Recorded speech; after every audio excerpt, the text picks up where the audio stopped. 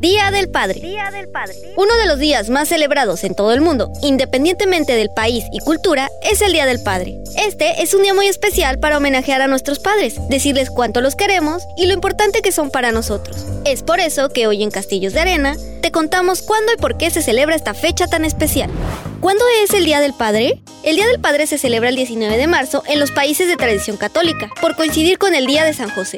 En varios países europeos, como Francia o Reino Unido, y la mayoría de los países iberoamericanos, adoptaron la fecha estadounidense, por lo cual, actualmente festejan el Día del Padre el tercer domingo de junio.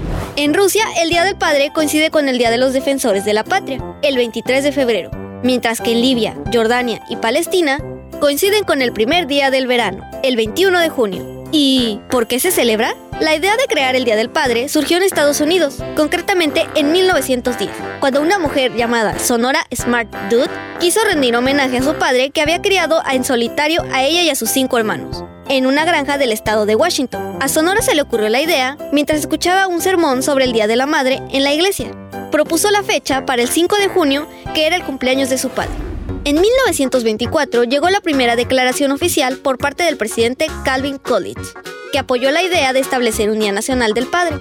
No fue hasta 1966 cuando llegó la declaración definitiva del presidente Lyndon Johnson, estableciendo la fecha de la efeméride en Estados Unidos para el tercer domingo de junio. Fue a partir de esto que la celebración fue ganando aceptación y se extendió por todo el mundo, eso sí, con diferentes fechas y tradiciones. ¿Y tú, cómo festejarás a papá este Día del Padre? Déjanos tu respuesta en nuestras redes sociales y sigue escuchando Castillos de Arena por Radiante FM.